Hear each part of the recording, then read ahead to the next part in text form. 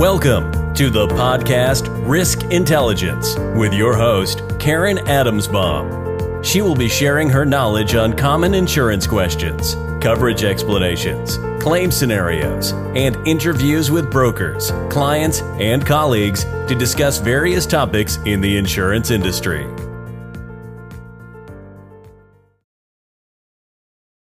Hi, everybody. Welcome to another edition of my podcast called Risk Intelligence. And today I have Justin Goodman with me. And Justin is from the West Coast, California. And what I'd like to do is explain to everybody how we met. We met on LinkedIn. And Justin was always publishing posts that had to do with his podcast and then simple terms when it comes to insurance. And I saw a similarity as to what I was doing, because what he was doing is just keeping it simple. Insurance can be very complex with the words and the coverages. And when you look at the policy, there's a lot of double negatives within the policy language, and you're just trying to figure it out. So us as agents, our job is to try to make it as simple as possible for our audience. And Justin, I followed him for a while, and the more I saw, I said, you know what, we have a lot of the same similarities. So I connected with him. We started to engage. Him and his brother Jordan have a podcast that is phenomenal. It does talk about insurance, but in a different way. Basically what they do is they take requests from their audience, and it's like a Q&A where somebody will say, hey, how do you handle this situation? And him and his brother kind of put their spin on it and what they've done and advice on how to handle that situation. So Justin, I know I just, said everything about you, but thank you so much for joining me today. Thanks for having me. Yes. So back to the podcast. So you and your brother launched this about 2 years ago. Is that correct? So the podcast was end of last year. Okay. Right. Yeah. And I think you have, I want to say, definitely over 50 episodes by now. They're pretty frequent, your episodes. Is that right? Yeah. Okay.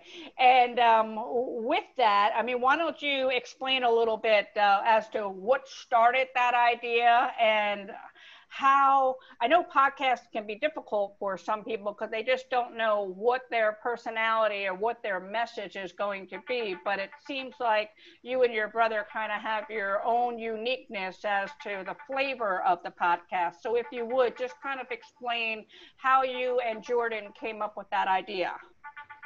Yeah, so my brother and I were looking for a way to demonstrate value and get what was in our heads out to others. Not that we think we're all that smart, but we've been through enough battles that we said, hey, we get asked questions a lot. Why don't we use that in the form of a podcast where we can actually disseminate this information?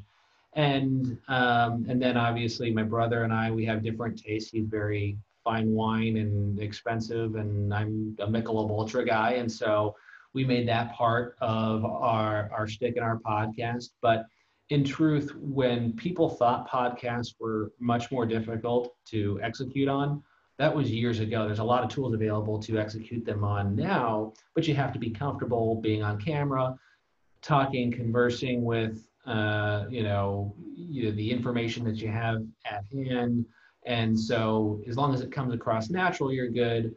But I think a lot of people get stuck that first couple episodes, so they never try, or the first one comes off terrible. And my response to everyone is go back to my first podcast episode, and I come off like a robot. I had pre-rehearsed too much of it, and then you hear it and you change, and you just kind of work through that process like you would anything else. Like, I'm not good at cold calling until I become good at cold calling. Mm-hmm. And so that was really the driving force. How do we get the value out there and do it in a way that protects the agent? So for a lot of our listeners, they're agency owners, and they want the answer to the question, but they're afraid to ask because they don't want to appear ignorant. They don't want to create issues within their own office. And so we make it anonymous so that they're protected, but they still get the information. And it's very engaging because when I listen to the podcast and I hear the question, I'm like, oh, wow, that's a good question. That's kind of crossed my mind before. Let me see how they answer it. And then you answer it, and you both answer it in your own way. And that's good because everybody has their own opinion. And, I might gravitate towards your brother because I like his answers better than yours, or vice versa. So, and it's interesting that you say that you sounded like a robot in your very first podcast, because when I started my podcast a little over a year ago, what I did, believe it or not, I would type out my podcast. I would type it out as to what I was going to say, and then I would read it. And after a while, I said, why am I doing that? I sound like a robot. So now whenever I have an idea, I just hit record and I just go. And there is no typing out or anything. I'm going to say the first 25 episodes, I definitely typed it out. For sure. So I can understand where you're coming from as far as sounding like a robot. So you're on the West Coast. Were you born and raised in California? How did you start your practice in California? So I've lived in the same 50-mile radius my entire life. And I'm third generation in the business. So my grandfather was in the business, but when he was dying of cancer, he ironically didn't have life insurance. And my father, who was 23 at the time, had just gotten married, and the only way he could support my grandmother was to buy the agency, and so she would have some money, even though he had no interest in going into that space. So he says, I'll buy it from you, pay over time. Immediately, the two large accounts left, there was no revenue, and my father had to start over and build a company up. Fast forward many years, and when I was a senior in high school, he said, do you ever want to come in this business? I said, heck no, not with how much I've heard about it and what you've talked about over the years at the dinner table. And so he says, okay, well, I have an offer from Arthur J. Gallagher. They're going to buy the company. So he sold his retail and wholesale operations to them.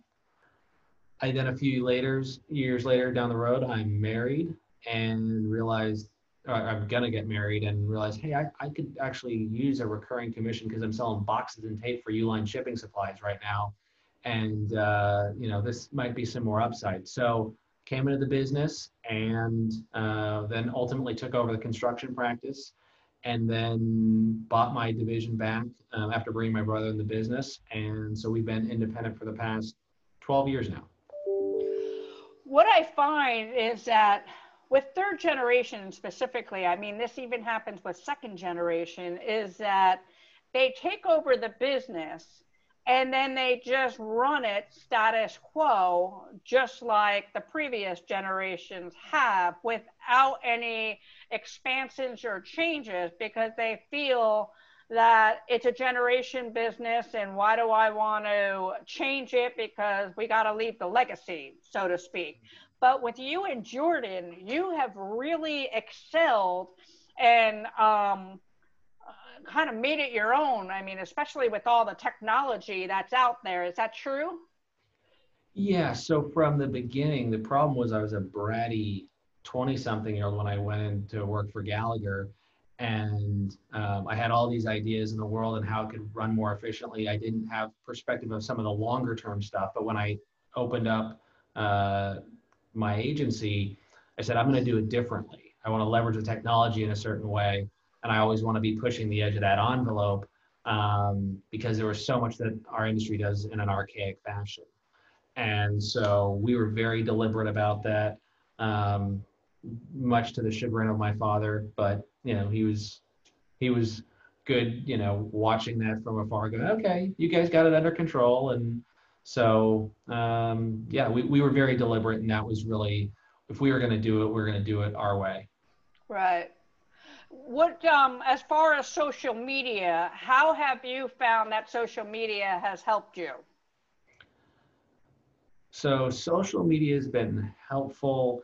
We were early to Facebook, which was problematic actually, because initially when we started advertising on Facebook, our customer base wasn't yet there. And so it was a struggle. So we missed that window, and then we abandoned it. Then we came back to it, but a little later in the game. So it's ultimately been beneficial to us because it allows us now to demonstrate value where someone may not have time for a meeting with you right away. They will have time to read your content, see your information, and determine if you know anything about insurance. They get that. So then as they start seeing any solicitations from us, they're going, well, at least this person knows what they're doing. And, oh, there's some of their successes. And, oh, my gosh, there's some of their clients, because they're not afraid to put their client names out there. And I'm not afraid of some competitor calling because I've done a good job. They'll call that person, and it gets us in the door. So it's part of a holistic effort to really reach our end customer. But between LinkedIn, where I can drill down exactly who I need to reach, and then the ability to do that, that's helpful. I don't have to deal with a gatekeeper. Facebook is helpful because now you have groups out there that you can form, provide value, and ultimately they see you as someone of influence, someone who can make things happen for them. And so they gravitate towards you. So just part of a holistic strategy on the marketing front. And I feel everybody today in one way or another needs to be involved in social media, because it is our future. It is our now, and it is our future. In order, just like years ago, it was the newspaper, you know, or the flyers that you would get. Now it's just social media. What I want to do is leave you with this to my audience, is that, and to Justin also, I know that you can relate to this, is that as a business owner, it's not just about running the business and to gain revenue for the type of business that you're in. What you have to do is look at it as a whole. And there are many components of running a business. And one of those components, fortunately today, in today's day, is social media. And I encourage all of the viewers who see this, all the listeners who listen, to really go and follow Justin and Jordan and see what it is that they're doing, because they are 5 steps ahead of the average insurance agency I see in what they're doing with educating their audience, and then also from a technology standpoint with the software that you're developing and all. So with that, Justin, I just wanted to say thank you for joining me today. Did you want to say anything before we? I'm just thrilled we got to connect, and I think, to your point too, social media is very relevant and important in the business, but also what the customer can learn is there's ways of helping out their customer base. So for example, through our social media, we've actually helped our customer base land additional jobs, get additional work. And that had we not elevated them on our platform, someone would have not recognized them, would have not reached out had they not heard the story. They got an opportunity to bid a job they otherwise wouldn't have. And so there's a lot of different ways you can provide value. And so even for, when you just think, I'm in this business, well, you're in whatever business it is to solve your customers' problems. And what if everybody needs a little bit more work now, you can also leverage social media for that. So I think you're dead on point, and this has been fun. Good. Thank you, Justin. Absolutely. Thanks for listening to the podcast Risk Intelligence. Please subscribe to the YouTube channel and connect on LinkedIn by doing a search on Karen Adamsbaum.